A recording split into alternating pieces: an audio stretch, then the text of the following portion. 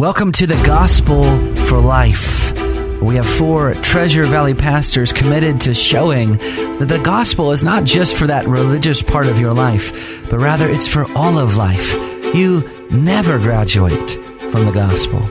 I'm Josh Bales, pastor of the Well Church, here with Russell Herman, pastor at Cloverdale United Reformed Church, Phil Moran, pastor at Christ Presbyterian Church, and Jonathan Van Hoogen, pastor at Dayspring United Reformed Church. Now, if you'd like to find out more about us or catch past broadcasts or get information about our annual conference, you can find us at reformationboise.com. Welcome to the Gospel for Life. We are without Josh Bales and Phil Moran, but we do have Ryan Hemphill here from Treasure Valley RPCNA. So, Ryan, once again, it's always a pleasure to have you on the show. Thank you for having me. And especially the week of a Reformation Boise conference. Right. So we are days away. So hopefully you are as excited as we are. Yeah. If you have not registered, it's okay. We're not going to publicly shame you. But we would encourage you to go to reformationboise.com and register. It helps us with even the last minute planning.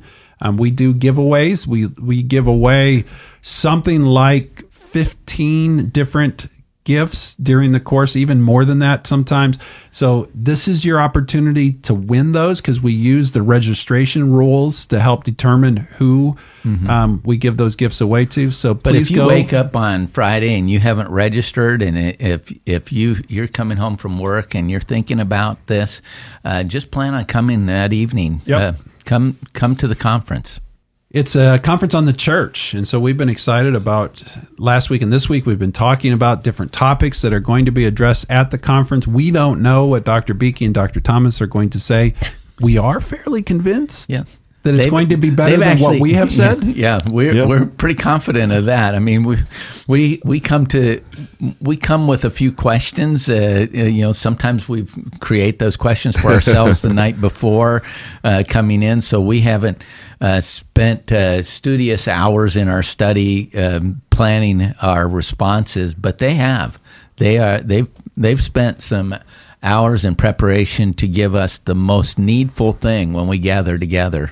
This is just the appetizer or a light little snack to hold you over to the main meal. Both of these men have served in pastoral ministry for decades upon decades. Both have taught at seminaries.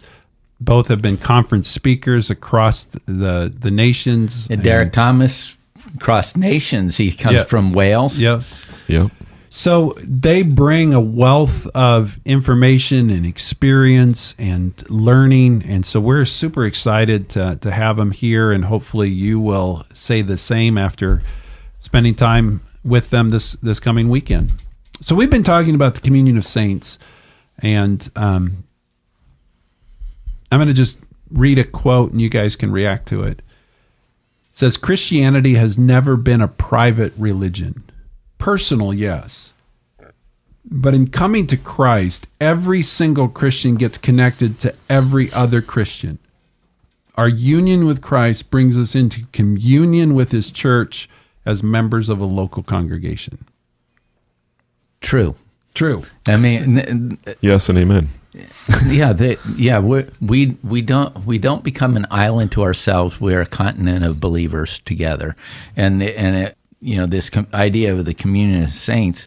I mean, we connect into a local church because that's the expression of Christ's body.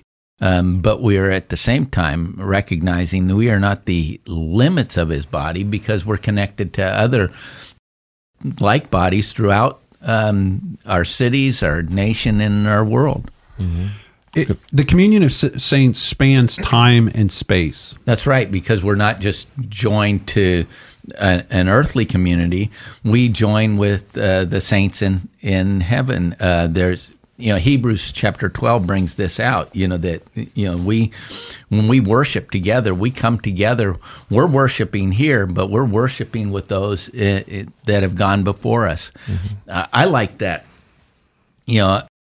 Off air, Russ and I were talking about some of our favorite hymns, and one of my favorite hymns is that hymn, For All the Saints. And I don't know how many of you are familiar with it, but it begins, "O blessed communion, fellowship divine, we feebly struggle, they in glory shine." It's talking about the communion of saints on earth and the communion in heaven. They in glory shine, yet all are one in thee, for all are thine. And it goes on. There's a number of verses that talk about our relationship with the saints below and the saints above. Oh, may thy soldiers faithful, true, and bold fight with the saints who nobly fought of old, and win with them the victor's crown of gold. And when the strife is fierce, the warfare long, steals on the ear the distant triumphant song, and hearts are brave again, and arms are strong. We identify with those that have gone before us victoriously, who've lived that Christian life out as examples for us, and we follow them as they followed Christ. And so these are, oftentimes, you think about those who have gone before us, and you think, oh man, I want to meet some of these people. I want to meet John Calvin. I want to meet Jonathan Edwards. I want to meet these people that have gone before us. And in one sense, we can engage with them even now in worship. And it's a communion that goes even beyond just the history, but also national barriers. Right. Like throughout the world. In Psalm 87, we read, "I will make mention of Rahab in Babylon to those who know me." This is God speaking. "Behold, O Philistia and Tyre and Ethiopia, this one was born there," speaking of Zion. And then, "And of Zion it will be said, this one and that one were born in her, and the Most High himself shall establish her. The Lord will record when he registers the peoples, this one was born there." Now, when you consider the people that were mentioned there, specifically, Babylon, I mean, these were enemies of God's people at one point, and yet God says, there's of Babylon, there's somebody in Zion that is a citizen of Zion, and also Philistia, Tyre. God is bringing into one communion people who are naturally enemies, and we have this union in Christ. Yeah. And that's really what Ephesians 2 is about. Yeah. Mm-hmm. That outside of Christ, what is true in a church shouldn't be true. Yeah. But because of Christ, he's broken down these barriers that should keep people apart. And he said, no, these barriers don't exist because they're both united in me. Yeah. And I think we've probably all experienced that, where we've met people from across the globe and we feel this immediate connectedness. Mm-hmm. Mm-hmm. And it's not because we share anything else in common. What we share in common is our love for Christ. Right. And all of a sudden we have this bond that we're like, wait, how can this be possible? Mm-hmm. We shouldn't have really anything, but it works because we share such a deep common bond. Yeah. Rabbi Duncan, actually they called him Rabbi Duncan. His name was John Duncan. He was a Scottish professor of Old Testament and a pastor. And one of his students asked him, what do you want to see when you get to heaven? And he said, I would like to see the Lamb, speaking of Jesus Christ. I would like to see the Father of the Lamb, speaking of God the Father. I would like to see the Spirit of the Lamb, the Holy Spirit. But next to that, I would like to see the Lamb's wife. I would like to see her. I would like to be her. I want to see the church, is what he's saying. Mm-hmm. I don't know if you guys have ever experienced this, but two things that probably just reveal that I need counseling. When you're preaching, I was talking to a retired minister in our congregation the other day about this, that when I preach through series that involve the life of someone, when they die, I feel like I lost a friend. That they become so real in the study of their life that you almost are mourning the passing of somebody that's been dead literally for thousands of years. And you're like, how can this possibly be? But I think it's because of the communion of saints, that in some way you become almost grafted into their life story. And you are journeying together even though they're dead. And the other thing is this whole idea, when people ask me, well, who are your mentors? And I say, actually, most of my mentors are dead. And they're like, I don't think that's healthy. And I'm like, well, it is. I mean, these people are still speaking actually into my life. Yeah.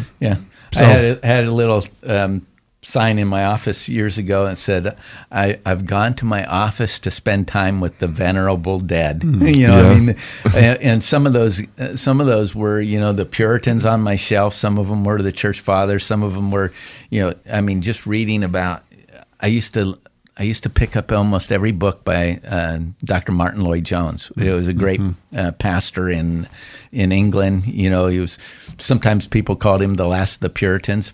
But reading him shaped much of my pastoral ministry.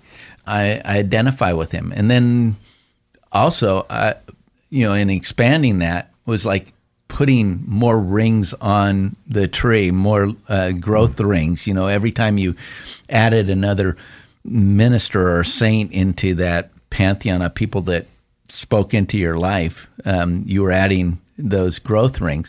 That happens within the church too, with individuals. They add growth rings to our life. You know, the things that they've experienced, the experiences that we share with them as a communion in the saints. We watch them suffer. They go through, you know, physical illness. They speak words of grace. They look forward to they're not worried about dying in the sense that they know that to be absent from the body is to be present with the Lord. That puts a growth ring on my life too, as I've watched them suffer. And I want to be like that. And that brings out another aspect of this quote that is important to consider of, you know, we've talked about the broader church through history and throughout various nations, but also the quote references very specifically the local congregation. And, you know, I'm, you know, barring any unique circumstance like someone being posted in the military to some base in Antarctica or something like that, you know, there are no Christians in isolation. We're not meant to be off on our own and just doing our own thing, a part of this universal church, quote unquote. We're to be members of a local congregation, to experience those growth rings being added and to help add growth rings to other brothers and sisters as well.